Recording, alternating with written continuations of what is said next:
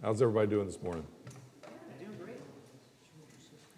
We have the Robersons back, so the world is right again. Anything else going on exciting this week? Fall Festival. The Fall Festival is tonight, 5 o'clock? Yep, 5 to 8. 5 to 8. Did you see the picture on Facebook of the cutest garbage man you've ever seen in your life? Yes, I I did not. I missed that. That's on Diane's page. Oh, baby. Which one? Wyatt, the one who likes to clean. Oh, yes, I saw that. He wants to be a garbage man when he grows up. That's great. Awesome. So sure, do it. But he's got a garbage truck too that he drives. You can't hear? Can you? Can you now? A little? Maybe a little more? Okay, well, let's pray and then we'll get started this morning. Heavenly Father, we thank you for this day that you've given us. And Father, thank you for watching over us. Thank you for protecting us. Father, and thank you for loving us and sending your Son, Jesus, to die in our place, to pay a debt that we owe but we can't pay. And so, Father, we just lean on him. And Father, we pray this morning that you would show us in your word more about yourself, more about ourselves, and just pray that we would learn what you have us to learn. Pray these things in the name of your Son, Jesus. Amen. Today we wrap up our study, Jesus Through Old Testament Eyes. We've been going for, I guess, a month and a half, 7 weeks, something like that. So you guys missed all of it. Now I'm going to have to go through the whole thing for you. But if you'll remember, we started with Abraham and God's covenant with Abraham to give him the land and make his descendants, the as plentiful as the stars in the sky. Then we talked about David, the kingship of David, and how David's descendant was going to be on the throne forever, and pointed toward the Messiah coming and reigning forever. We talked about the exile, the northern kingdom and the southern kingdom. Neither one followed God's rule for their lives, and God punished them. God said that they polluted the land, so God had them taken off the land. But he didn't forget about them. He didn't just send them away and be done with them. He always said that he had a remnant. He was going to bring them back to the land. Then we talked about the sacrifice of Jesus, and we looked at the Old Testament sacrifices a little bit, and then how Jesus made the perfect sacrifice. And we'll talk a little bit more about that today. Then last week we talked about the resurrection of Jesus, and today we're going to look at the present rule of Jesus. So, what's Jesus doing right now? Sitting at the right hand of the Father. What's he doing? Mediating for us. We need it. Interceding for us. We have an advocate that sits there, and we'll talk a little bit more about that today too. He's the king. He's ruling the whole thing. Yeah. So it starts out with Psalm 110, and again, a lot of these passages were so big that the words are so little that I'll just go ahead and read it. The Lord says to my Lord, and this is David speaking, the Lord says to my Lord, sit at my right hand until I make your enemies your footstool. The Lord sends forth from Zion your mighty scepter. Rule in the midst of your enemies. Your people will offer themselves freely on the day of your power. In holy garments from the womb of the morning, the dew of your youth will be yours. The Lord has sworn and will not change his mind. You are a priest forever after the order of Melchizedek. The Lord is at your right hand. He will shatter kings on the day of his wrath. He will execute judgment among the nations, filling them with corpses. He will shatter chiefs over the wide earth. He will drink from the brook by the way, therefore he will lift up his head. So we talked last week a little bit about Psalm 16, and Psalm 16 is also pointing towards Messiah and is fulfilled in the Messiah. as the New Testament teaches us.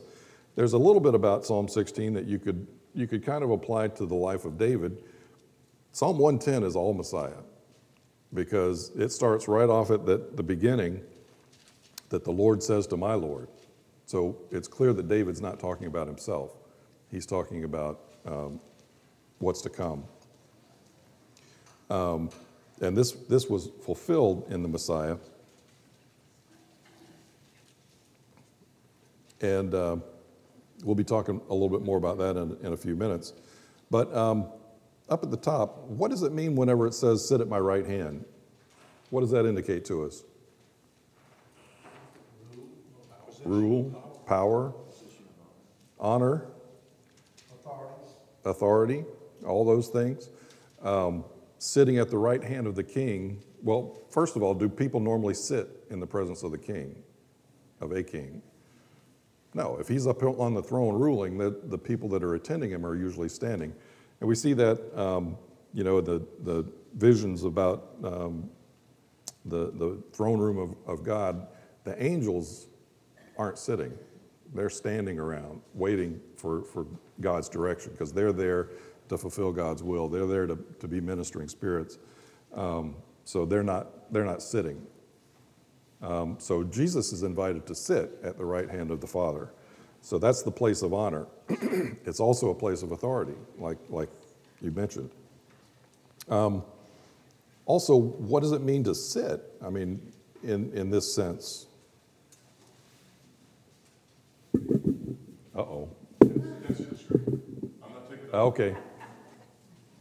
So what does it indicate to us that he's sitting rather than standing?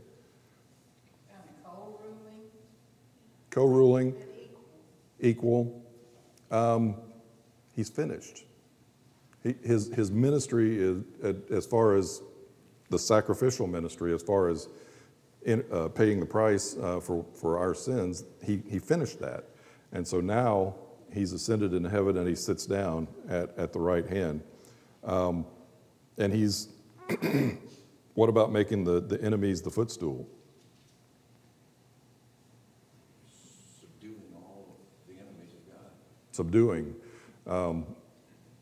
And I think once when we were going through some training with Pastor Joel, we had to summarize the Revelation in, what was it, 2 words or something? Jesus wins. Or maybe it was 5 words. He's coming back and he wins, or something like that. Anyway, so he wins. He is in a position of triumph. He's in a position of rest. He's in a position of authority, of ruling. He's with the Father. And the Lord sends forth from Zion your mighty scepter.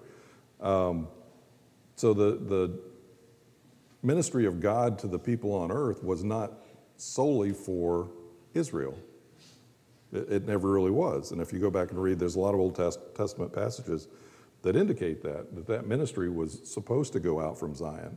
It was supposed to be larger than just his small group of people.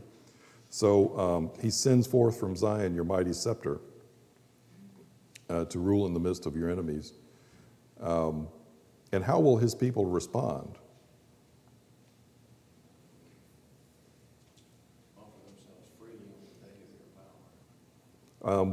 Offer themselves freely.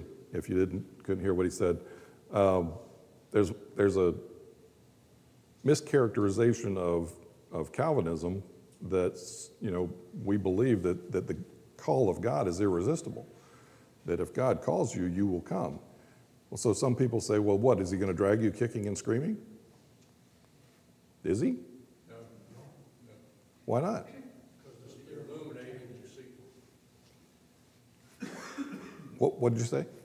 And then I'm going to ask him. Because once you're illuminated, you see the truth. Right. Once you understand the truth, that calling becomes irresistible. Yep. And Frank, what did you say? The Spirit will change you. Right. Yeah, the Spirit works in our heart. Remember, takes out the heart of stone, gives us a heart of flesh. And so we see God for who he really is. And we offer ourselves freely. He doesn't call us drag us into the kingdom kicking and screaming. We willingly submit to him we willingly lay down our lives to follow him. The Lord has sworn and will not change his mind. You are a priest forever after the order of Melchizedek. First of all, how secure is that promise, do you think? The Lord has sworn and will not change his mind. You could probably take that to the bank. Because remember that God created everything that is. So he has promised, this is what I'm going to do, and I will not change my mind. You are a priest forever after the order of Melchizedek. What do we know about Melchizedek? He was a king and a priest, and not much other than that. No mother, no father. So, We know that he was not a descendant of Aaron, right, which is where the priests came from at that time. right. His priesthood was not Aaronic. It was different. How was it different? I don't know exactly, but he was not a descendant of Levi, which is where the priests Right. were all assigned to be from. And then after some, what was it? After the desert, after exile to the desert, then they became sons of Aaron. Mm-hmm. And sons of Aaron then were the priests. Right. But Melchizedek was not. Right. I don't know a lot about him, only that he was king of Salem, Well, that's the big difference. which is later Jerusalem. Jerusalem. And we know that he offered this offering as a priest to Abraham as Abraham was coming back Yeah. from his victories. Well, Abraham gave him a tithe of The tithe. of the spoils. But the big difference is he was a priest and a king, like you mentioned. And he didn't get his priesthood from succession from his line, from being, in the right family. He was appointed to that role. And he was kind of a prefigure of some of the roles that Christ would fulfill. And again, he was a shadow in the Old Testament where Christ fulfilled the job perfectly down the road. But he's kind of pointing toward Christ, both the priest and a king. And that's kind of what this psalm points to, is that the Messiah is going to sit on the throne as a king, but he's also our priest.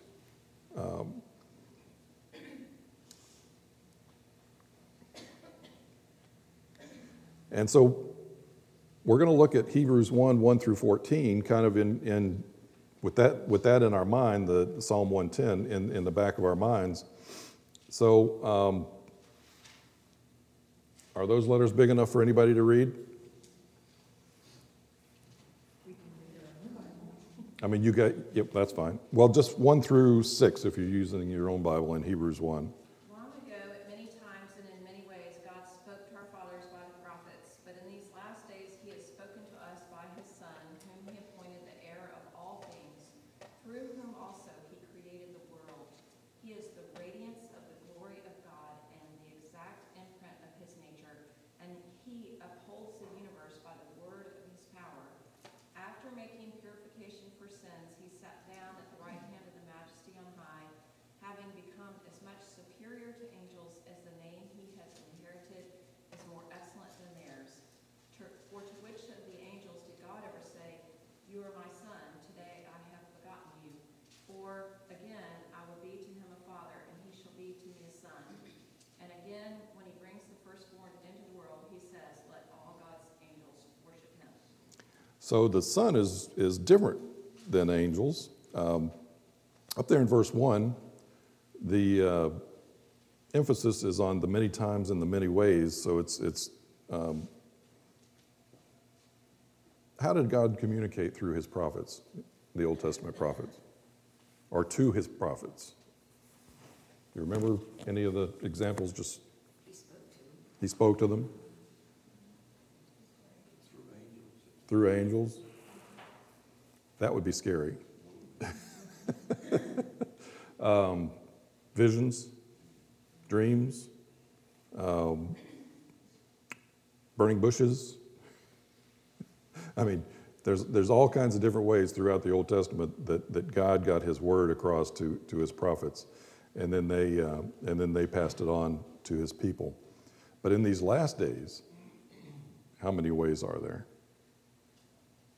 Spoken by his son. One way, through his son.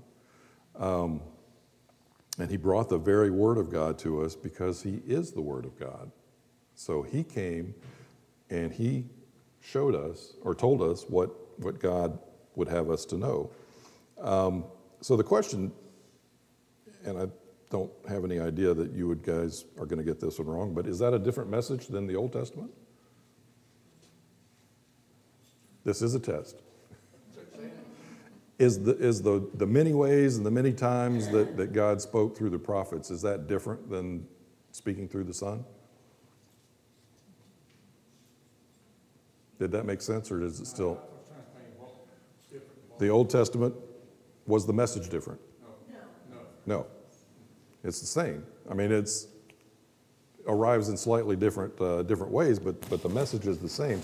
We have a progressive revelation that God started, all the way back in Genesis, and he progressively revealed things about himself and about his work through the time. But the author of that message is the same. So God's revelation completed in his Son is a unit, a harmonious totality in which the old is fulfilled in the new. That's not my sentence, that's from a commentator. Because I wouldn't have used totality. So we have a progression from the Old Testament prophets, the different ways that God spoke to them. So how does God speak to us today? Through his word. We have his word recorded for us. What else do we have today that they didn't have back then? The Holy Spirit, critical to understanding his word, to guiding us to the part of his word that we would need to know. So we can understand the things of God better in some ways than what they could understand them back then. But even with that, there were things back then that they could have understood, and a lot of them did understand. So moving on, he's the radiance of the glory of God and the exact imprint of his nature, and he upholds the universe by the word of his power. After making purification for sins, he sat down at the right hand of the Majesty on high, having become as much superior to angels as the name he has inherited is more excellent than theirs. So, what's the difference in reflecting the glory of God and radiating the glory of God? Radiating to me means that it comes from you. Reflecting means it comes from someone else, hits you and bounces off. Right. So we should be reflecting, Yeah. but can we radiate? No. Probably not in this sinful flesh. There is a certain purity that comes from the Holy Spirit. Right.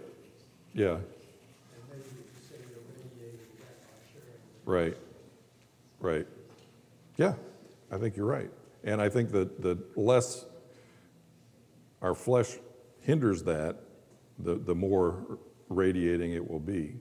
But it's still God that radiates. It is interesting in the context of the Jewish nation, they follow the lunar calendar, which is reflected by then you switched over to the solar calendar in Jesus' time. Interesting. Yeah, it's neat. Keep it on that Yeah. level. I mean, the Jews still follow that lunar calendar for all their seasons and the festivals. That's neat. I didn't think about that. But that is good.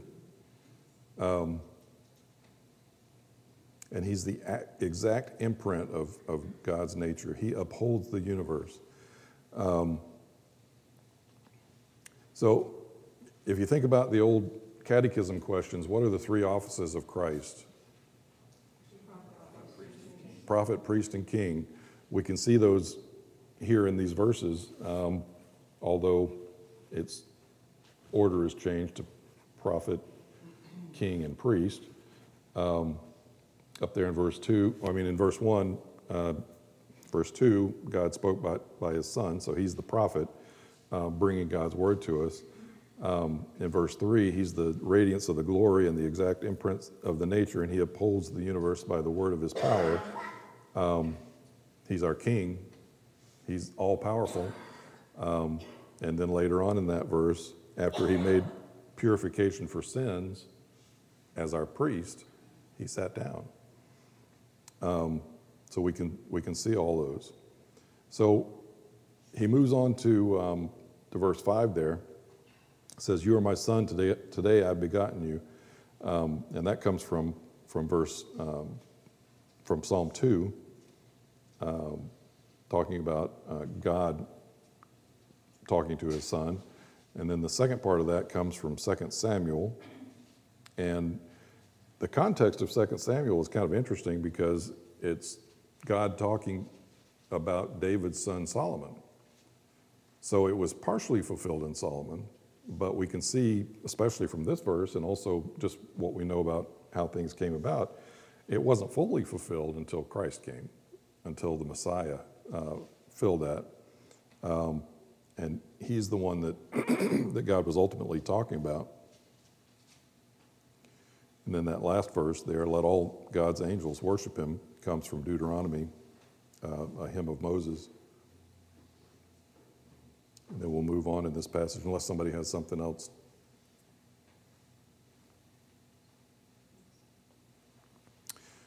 Of the angels, he says, "He makes his angels winds and his ministers a flame of fire." But of the Son, he says, "Your throne, O God, is forever and ever. The scepter of uprightness is the scepter of your kingdom. You have loved righteousness and hated wickedness. Therefore, God, your God, has anointed you with the oil of gladness beyond your companions. And you, Lord, laid the foundation of the earth in the beginning, and the heavens are the work of your hands. They will perish, but you remain. They will all wear out like a garment, but like a robe you will roll them up. Like a garment they will be changed, but you are the same, and your years will have no end." So up in that verse 7, that comes from Psalm 104. And again, the angels are a part of God's created order. They are standing ready to do his will. We kind of, what do we think of whenever we hear the word angel in our culture? The little cherub with the little wings and the harp and all that kind of stuff. That's not what they were. That's not what they are. When an angel visited someone in the Old Testament, what was the reaction? Fear. People are falling on the ground like, don't kill me or whatever. Like the shepherds that were out in the field whenever the angels came to announce that Christ had been born. They were afraid. So they're not some cute little thing that flitting about with little wings. They're God's messengers. And like I said, they're there in obedience to his will. So whatever he wills, whatever he commands, that's what they do. Verse 8 comes from Psalm 45, and that could only be fulfilled in the Messiah. And we see there the deity of Christ when it says, "Your throne," he's talking to the Messiah, "Your throne, O God." So, there's not very many ways to interpret that the Messiah is going to be God. And who are the companions listed down there? "Therefore, God, your God, has anointed you with the oil of gladness beyond your companions." Who are the companions of Christ?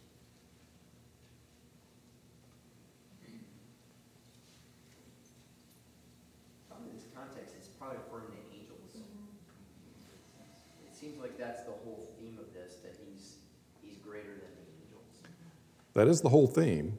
Though, it could be his earthly companions, the people that he lived with among the earth in his human nature. That could possibly be it, the answer. Or all mothers in heaven. Okay. How about all Christians?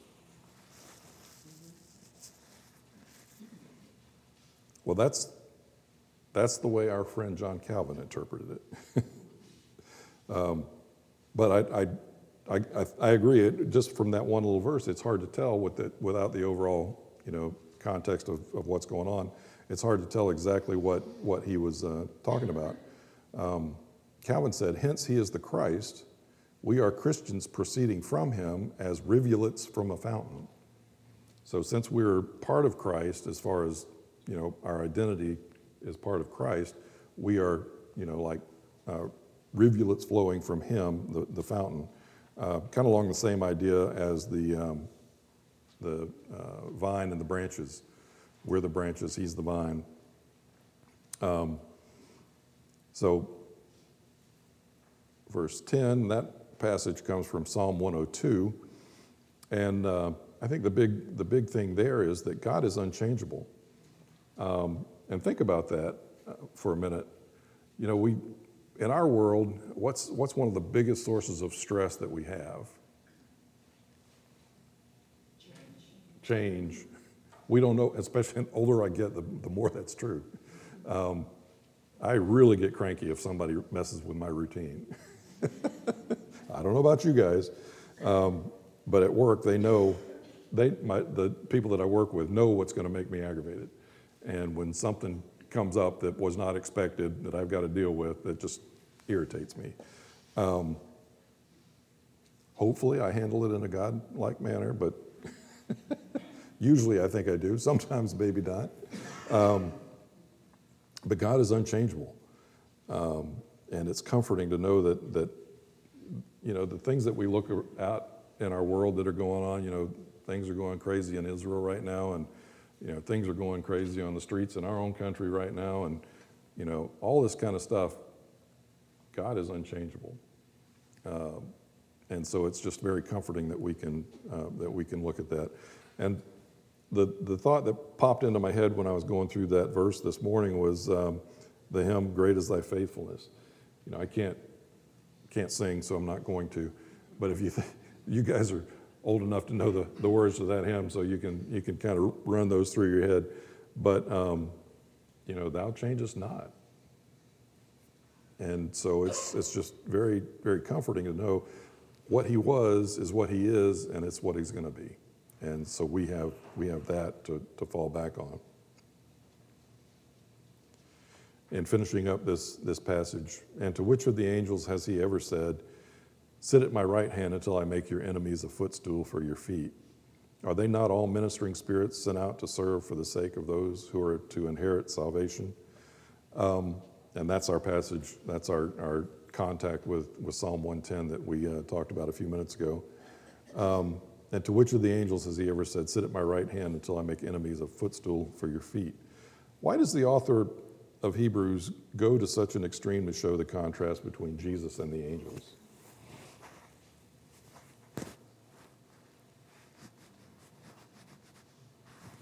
Could be show that we're not to worship the angels. Yeah? Back in the first century, there was kind of a tradition within Judaism that venerated the angels, and there were even some who, you think of like the 7 sons of Sceva and others who attempted to purchase the Holy Spirit they were attempting to drive out demons in the name of Jesus. The demons said, "Well, we know the apostles, we don't know you." And so I think there was a whole kind of area where people were invoking the names of angels as sort of guardian spirits and kind of like demigod people. They found amulets from the first century that have the names of angels on them along with Jesus. And so people were, if not necessarily worshiping them in the same way that they would worship God, they were at least elevating him almost to the level where sometimes some Roman Catholic traditions elevate the saints, and so it was almost like a veneration, almost to the point of worship, but not quite. So he's kind of really wanting to draw a strict distinction. Yeah, they're not worthy of our worship. And that's kind of the author of the study, not the author of Hebrews, the author of the study that we're using, he never answered that question in the leader notes. So I didn't that was the answer similar to that. I didn't realize that there was that tradition that you were talking about, but I was thinking along the same lines. Is the angels aren't worthy of our worship? Yes, they're by standing in the presence of God, and it's not like they're of no use, but they're not worthy of our worship like the Son is. The Son stands unique. There are also passages that you can refer to when the angels appeared and they were afraid, they fell down. Right. It was an angel that told them to get up. Yep. They told them, do not worship. Yep. Worship God.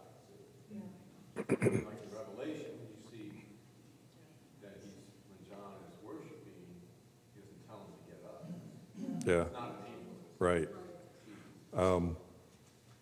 Years ago, I think I've mentioned before, I was taking a class in church history, and one of the things that one of our assignments, we had to go to a Greek Orthodox service. So I don't know if you've ever been to worship in a Greek Orthodox church. It's a beautiful church.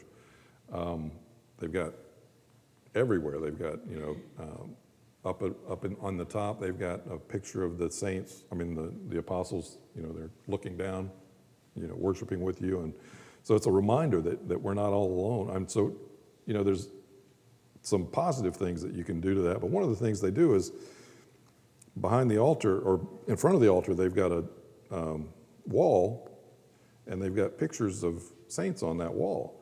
So they're doing the liturgy, because it's all liturgical. They say the same words every Sunday. So they're doing the liturgy, and someone will just get up in the middle of the service, and they'll go up and they'll light candles at one of these things that are up in the thing, and kneel down, say a prayer or whatever, and they'll go back to their seat, and somebody else will go up, and it's constant. People are moving around. And so I asked, after the service, the priest was very gracious to me, because I explained to him what I was doing, and we had some great conversations. He's no longer the priest down there, but we spoke for several hours overall. And I talked to him about that, and I said, so what? Well, I don't understand. And I said, I brought up, we're not supposed to bow down to other people. Christ is the only one that we're supposed to bow down and worship to. He said, well, no. We don't worship the saints. We, I think, adore, or they have a different word for it. I can't remember. Venerate. Yeah. So that's different. And I said, well, it looks the same to me. And I brought up that passage, especially the one in Revelation, where John was talking to an angel, and he dropped down to the ground, and the angel said, no, get up. You worship God only. I'm just, I'm created just like you are.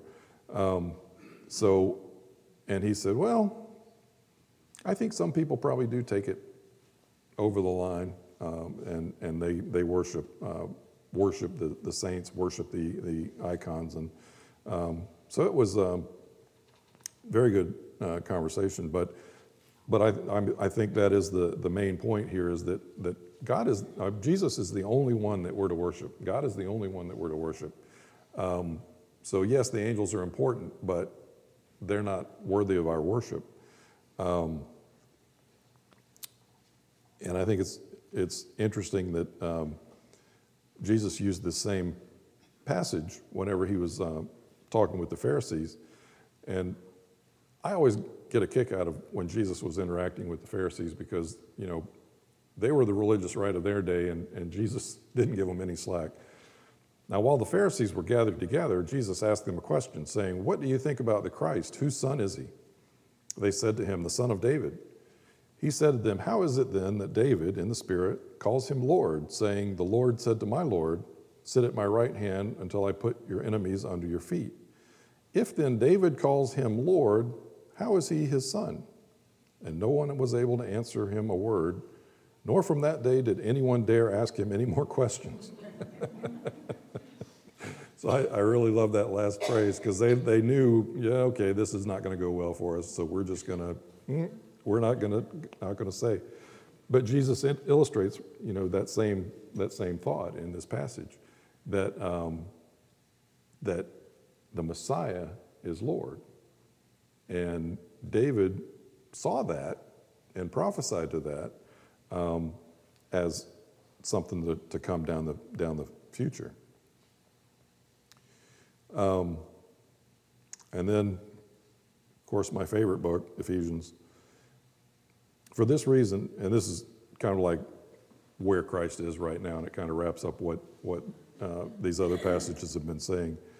For this reason, because I have heard of your faith in the Lord Jesus and your love toward all the saints, I do not cease to give thanks for you, remembering you in my prayers, that the God of our Lord Jesus Christ, the Father of glory, may give you the spirit of wisdom and of revelation in the knowledge of him, having the eyes of your hearts enlightened, that you may know what is the hope to which he has called you, what are the riches of his glorious inheritance in the saints, and what is the immeasurable greatness of his power toward us who believe, according to the working of his great might, that he worked in Christ when he raised him from the dead and seated him at his right hand in the heavenly places, far above all rule and authority and power and dominion, and above every name that is named, not only in this age, but also in the one to come. And he put all things under his feet and gave him as head over all things to the church, which is his body, the fullness of him who fills all in all. So that kind of shows the Apostle Paul's view of where Christ is, what he's doing, why he's there. Just kind of summarizes that all up for us.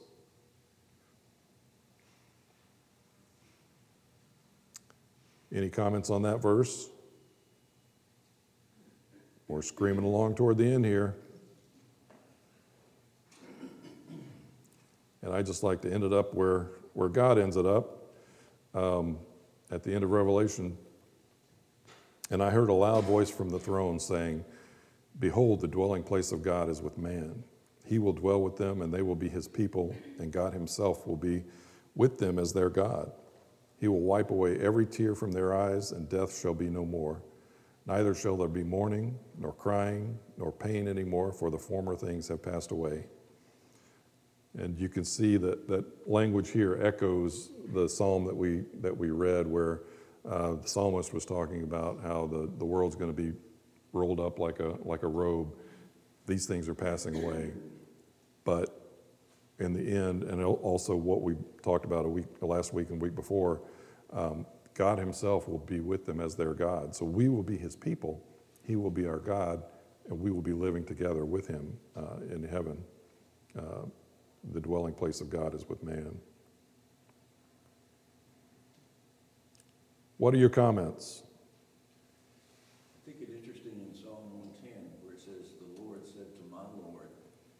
The word for Lord and Lord are different. Mm-hmm. It's like Yahweh, the God Almighty, said to my Lord, Adonai, or another one. So he was drawing a distinction between himself and David's son. Right. And then, and of course David's son is Christ. Right. Yeah. And that doesn't come across in the English translation very well. And I look back at the copy that I had on here, and it didn't even have the all caps thing that it was.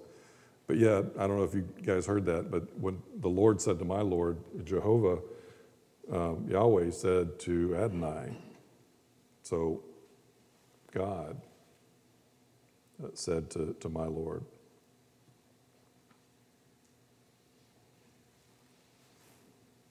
So next week we will be starting something new, Philippians, right? Dr. Ladner will be leading you. Be nice to him. Yes, you have. You always are. But he's not me, so Don't let your animosity carry over. That's right. They've been saving it up. Frank's especially hateful, but you You always have trouble with Frank. always have trouble with Frank. Frank, would you close us in prayer, please? Yeah, let's pray.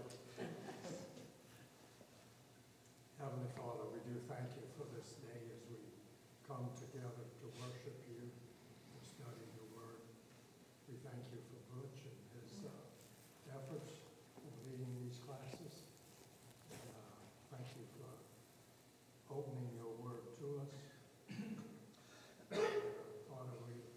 forward now to our church service. We pray for Joel as he preaches your